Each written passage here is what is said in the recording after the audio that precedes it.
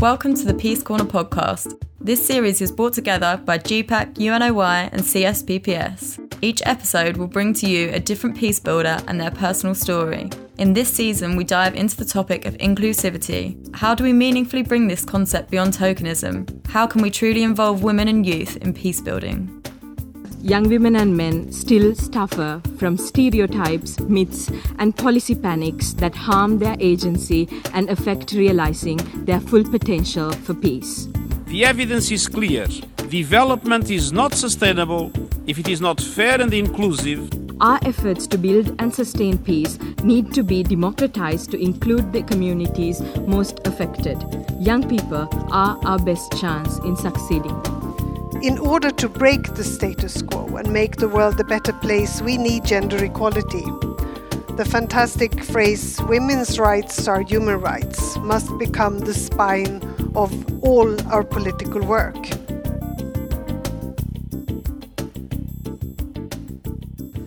Hello everyone, welcome to the Peace Corner podcast. Today, we are going to welcome Catalina Salazar, and we will discuss a very interesting topic and dive into how hip-hop is a tool that promotes the culture of peace. Okay, Catalina, to get things started, we want to ask what motivated you to become a peace builder? Okay, I'll guess that I always felt really overwhelmed by social injustice and inequity in Chile because I come from a country that, even though it has the best economy in the region, it has the worst numbers in terms of inequity.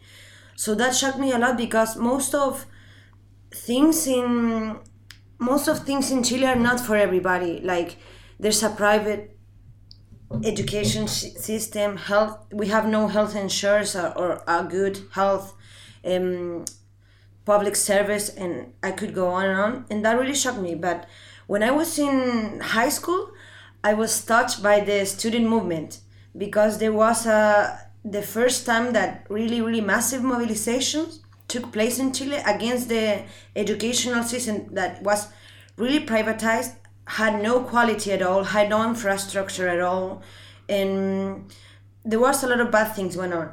And then I went to college, and I was also part of the student movement. I was always a pacific like person. Like, I was always on the side of pacifism, and some students were more radical, you know. And then I started to really believe in this and how to create changes. And then I ran into Social Hip Hop, the organization that I represent, and I noticed that they were doing a great job with youth in hip hop culture, in jails, in the streets, in marginalized neighborhoods, with immigrants, and a lot of things. And that's how I started, and I haven't stopped from there, basically. Can you tell us more about the activities that you mentioned in your education in college? Sure. When I was in high school, it was 2006, so it was the first strong student movement that was really national. A lot of people on the street, and I was part of it. So we basically were marching a lot. We didn't know how to make change because I was 17 years old, but was the first time that a movement wasn't just asking local things for them. For example, a raise on salaries, which like the working classes like always demand. But we were like demanding a better educational system for all of them, for a lot of people, and for the people who was going to study after we were done. So we weren't asking something for us, but for the people for the future, basically. And then was pretty much the same in college. I think we were the same generation, actually. Yeah, same people starting to do the same in universities. And basically we had a lot of marchings and a lot of assemblies, a lot of meetings, and then some changes were made. But in Chile it's really hard to make change because of the constitution, because it's really is really strict, and it doesn't allow change to happen, because you have a demand or something, and then everything goes through the Congress and nothing happened. There was some improvement. Now there's an area of the state that has to check that the quality of education gets better and better, but we still not have no we don't have a public quality education. We still have a public system, and with the last president, all the rights that we achieved are being gradually taken away. So it's a complex situation, because I believe that in Chile, like, if you don't go marching, if you don't do things, no one would care, and that's not supposed to be like. Democracy shouldn't be like that, Yeah. And it's really interesting that you mentioned even earlier that the social realities, the situation is what brought you to where you are, and the action needed from the students to influence this social realities. But we would like to know more and hear from you about this current situation in Chile, considering that the state of emergency has been called. Yeah, of course. Everything started with a civil disobedient action from the students, high school students, that was basically to avoid paying a subway. Then it became massive. Then they started calling the rest of people, like not students, to join them. They said, okay, now today the ticket is for free, and then also the ticket costs a lot, and we have a lot of like rises in the subway ticket, and electricity, water, and a lot of services.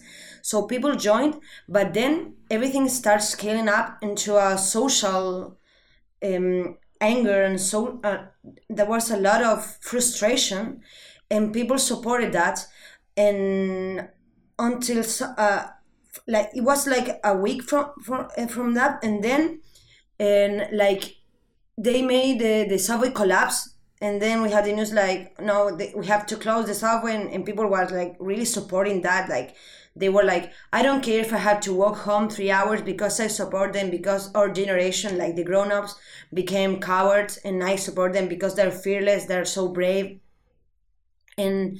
But then the same night, 8 subway stations were burned, which was really weird, because it was guarded by the police, and because it's impossible for me, at least, and for other. I've heard some transportation engineers that it's impossible that a single person or even a group could burn 8 stations. So this was really weird, because the police in Chile has been associated with a lot of corruption scandals.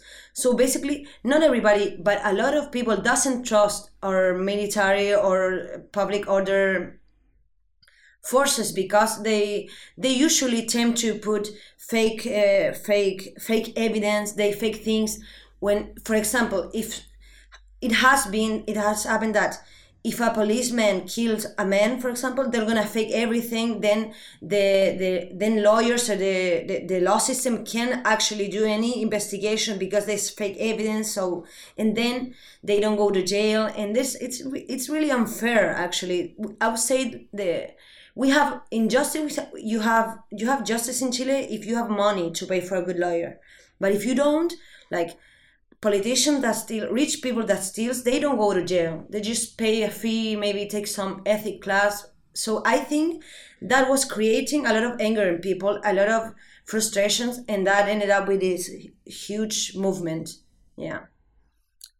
It's interesting that you mentioned these oftentimes how there's a misconception of sorts with how the situation has escalated, leading towards the declaration of martial law, and of course during.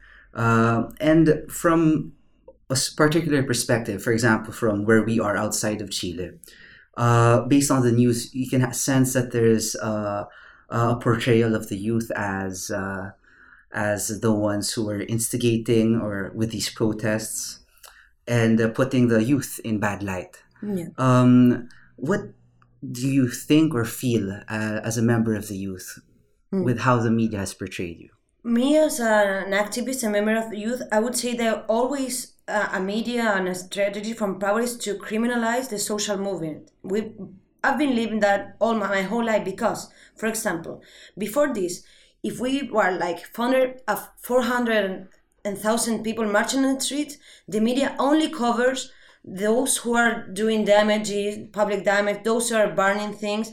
And I know they're doing it, but there must be when like 300 people, the most we've ever had. And they don't cover that. That's because they want to create this chaos image. So and it works because then when people watch television and they watch a student march, they say, yeah, but they're just destroying things. And I know some radical people exist there in that movement, but it's not the whole thing. And specifically, it's not the purpose of our activities. We want social justice and we want education. And that's an easy way of not taking care of our structural problems, I would say. And regarding to this movement specifically, the things got really violent when the military was on the street, because that created a lot of chaos, a lot of fear in people, and people were angry. And with the military on the street, that sort of made the Pinochet dictatorship ghost to live again. So people was really rebellious. But besides that, this generation has no fear of militaries. So I think that the answer from the government was really worst. And then the government says on television, national television, that we are in a war against a big enemy, something like that. I don't know specifically what he said. And by doing that, everything got even worse. And they always focus on crime, on robbery, on everything. And that is true. But I also want to say that there are also a lot of recordings in which the police have created, like, have robbed supermarkets. They don't protect people. They protect more some other, like, private property. And I don't think that's good because, and I want to say something, that this movement hasn't attacked any police from dead. There's not a policeman dead. There's not a civil against civil. We haven't killed anybody. And even the most radical people, but 20 people have died. So violence, like the biggest violence, comes from police, from the government, not from us. We're not armed. We're not using any guns. And most of people are. They're peacefully protesting. Yeah, and some people, of course, they're radical. That's a very interesting point that you're pointing out. This is a peaceful protest. Yeah. But I have to ask, seeing that the situation is escalating nonetheless, what fuels the youth to keep going despite undoubtedly the force, the presence of the military is growing stronger? Yeah, I would say, first of all, we are really united, as never before. And this is not something related to a party or even to being from the left or the right, because we have people from the left, people from up, middle class, lower class. So we're united, and I believe that people feel for the first time they have a chance to actually doing changes. And another thing is, ever since I can remember, I've been marching, doing meetings. I've never been aggressive to anyone, but nothing changes. And even though I'm a pacifist, I understand that people get tired because they believe we're supposed to be a democracy, but nothing changes. And that's been like this since 30 years. And but what keeps us going is that we have a lot of energy, and we want to win and want social justice, because one of the main reasons for this protest is the retirement funds.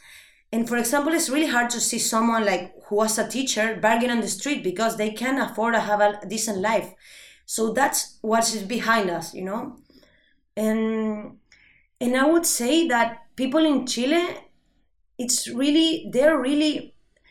there's a social intelligence, being able to answer, if the government says you're being aggressive, okay, let's do the peace. If they say they're just a bunch of people, everybody would go out on the street. And then we've had a lot of talking, because that also doesn't appear on television. We've had a lot of local talking, a lot of forums in the street, because people want to talk, people want to reunite, people want to have this communitarian system.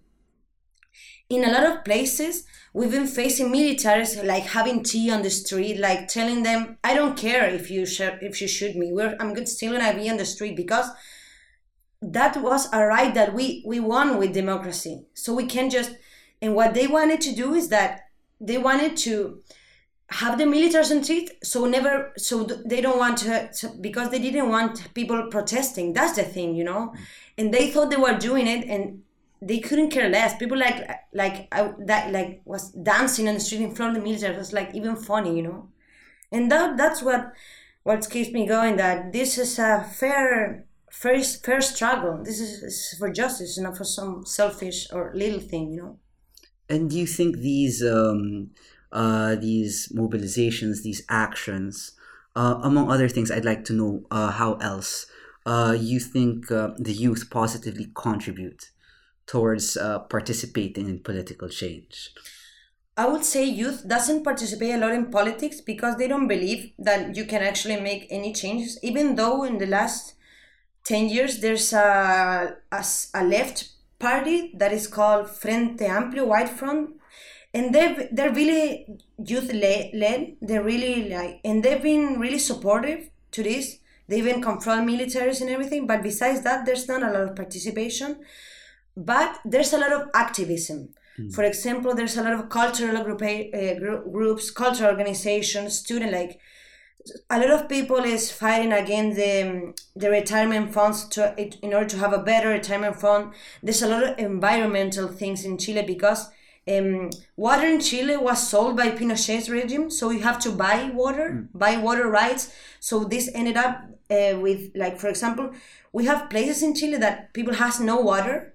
They have to have water delivered by a truck, but then you see, and there's a huge avocado plantation, avocado fields. So we say, how come an avocado have more rights than a person, it's painful, but it's actually funny, So, yeah, I would say that, actually. So what you're saying, tell me if I'm getting here, that when you're giving a clear distinction between, let's say, loosely using the term politics or political change, and what you're saying is the student movement, the actions are for particular policy changes when it comes to income, when it comes to services, and that's what the youth are focusing on, these concrete changes in society. And can you help us better understand how your organization helps in this youth movement to positively engage in society? Because it's very interesting. How does hip-hop make an impact? I would say that hip-hop has always, and I don't know why, I ask to myself every day, hip-hop is really powerful because it's everywhere, and it's especially in violent places, creating a non-violent culture. And I would say that it's because it's free to rapping, it's free to singing, to doing breakdance. But another thing is it's a really powerful way of expression. And most of times when rappers are singing, they sing about social injustice in their context. So it's a really healthy way to express the violence that you live. And I think that you feel better afterwards. And there's also another thing, that hip-hop is a really, really strong community in Chile. Hip-hop is huge there. It was the first country that had really famous hip-hop bands or singers. But we as an organization, we do social interventions with hip-hop methodology. So that means that we're using hip-hop tools to create development process, and especially to create a culture of peace. So, for example, in Talca, where I come from, we have our team goes to jails and they visit the young people in jail, and we do some rapping with them. We watch video clips, so we give them a chance to express themselves, to change, at least to talk about the violence they're living in. So basically, hip hop maybe doesn't change violence, but it helps people to deal with it in a better way. That it's also give them tools of critical tools, to criticize world, but not but improving your way of seeing things. And another things is like hip hop saves lives, because I've seen this a lot. Some people who are really trapped in crime, trapped in drugs and everything, they discover hip hop, and then they have a reason to live, a reason to do thing, and they become an agent of change. They bring youth to hip hop. So for them, instead of committing crime or doing drugs, they're singing, they're dancing, they're participating. And that, I believe that is the way to win this battle, you know. So another good thing we do is we go to the worst neighborhood, to the most violent neighborhood, and we start rapping with kids. We start like dancing with them and sharing and expressing. And we don't censor anything. We don't say you can talk about, no matter how violent it is, because we believe they have to express, and then we talk about it. Okay, what do you feel about this? And sometimes people like youth in Yale especially, they start talking about, they have this really criminal culture. They only talk about guns and like and guns and like really violent thing. And then we start like, yeah, but what else do you do? What else do you have? Like, what if we watch a video clip? And you can see how they start changing the narratives. They talk about some different thing. And when you ask them about what do you feel about indigenous thing, inequity, they have an opinion. But they have no space to express it. And we give them that space. And I think that's really, really, really, really, really powerful. That's amazing. That's amazing. You ran through a lot of activities social hip hop has conducted throughout the years, but I'm really interested, and I'd love to hear more about any particular story that may have left an impression on you that you witnessed yourself. Do you have one in mind? Yeah, we've had a lot of projects, but the one my favorite one is what we do in jails, because jails are a terrible place, especially if you're a young person, you know. So basically, what jail does to people, jails, not jail, university, is like their self-esteem is completely taken away. So we try to restitute that, for example, and we can see that by the way they behave. For example, first sessions, they were really aggressive, but they don't look straight to your eyes. They're like, I know this is not gonna show up, but I can show you, like, there's a body language, like, really curvy, not looking at, like, really, and I would say that's fear, you know, but aggressive and everything. And then they started change their body language. For example, one of the kids was called Jesus. He was really aggressive, really, really aggressive. He was, like, yelling all the time. He didn't want to leave, but then he started singing, and we start to improve his self-esteem. Like, you can do it. And now he's a rap singer in jail. He presenting himself. He's singing in front of all the people, like the jail police, like the principal, like some deputies, and they were amazed, you know. And they see differently. They have a better self-esteem, a better image of them. And actually, a lot of them started to ask him for a dictionary. Can you imagine a policeman, like, when we were passing, like, we're like, what do you have here? Because we're checked, like, every time you get in, a dictionary. And he was like, why are you getting a dictionary? What do you have there, you know? Are you hiding something? And we're like, no, they asked for it. And we wanted to bring a dictionary because they want to improve their lyrics. So that's the way we teach. We don't teach. Imagine if I start working with them and say, like, okay, today we're learning about the dictionary. They're not gonna give me any attention, you know. But then if we work with them, with their talents, if we, like, improve their self-esteem and this is really important, to create an interest. Always, especially with youth, you have to create their interest.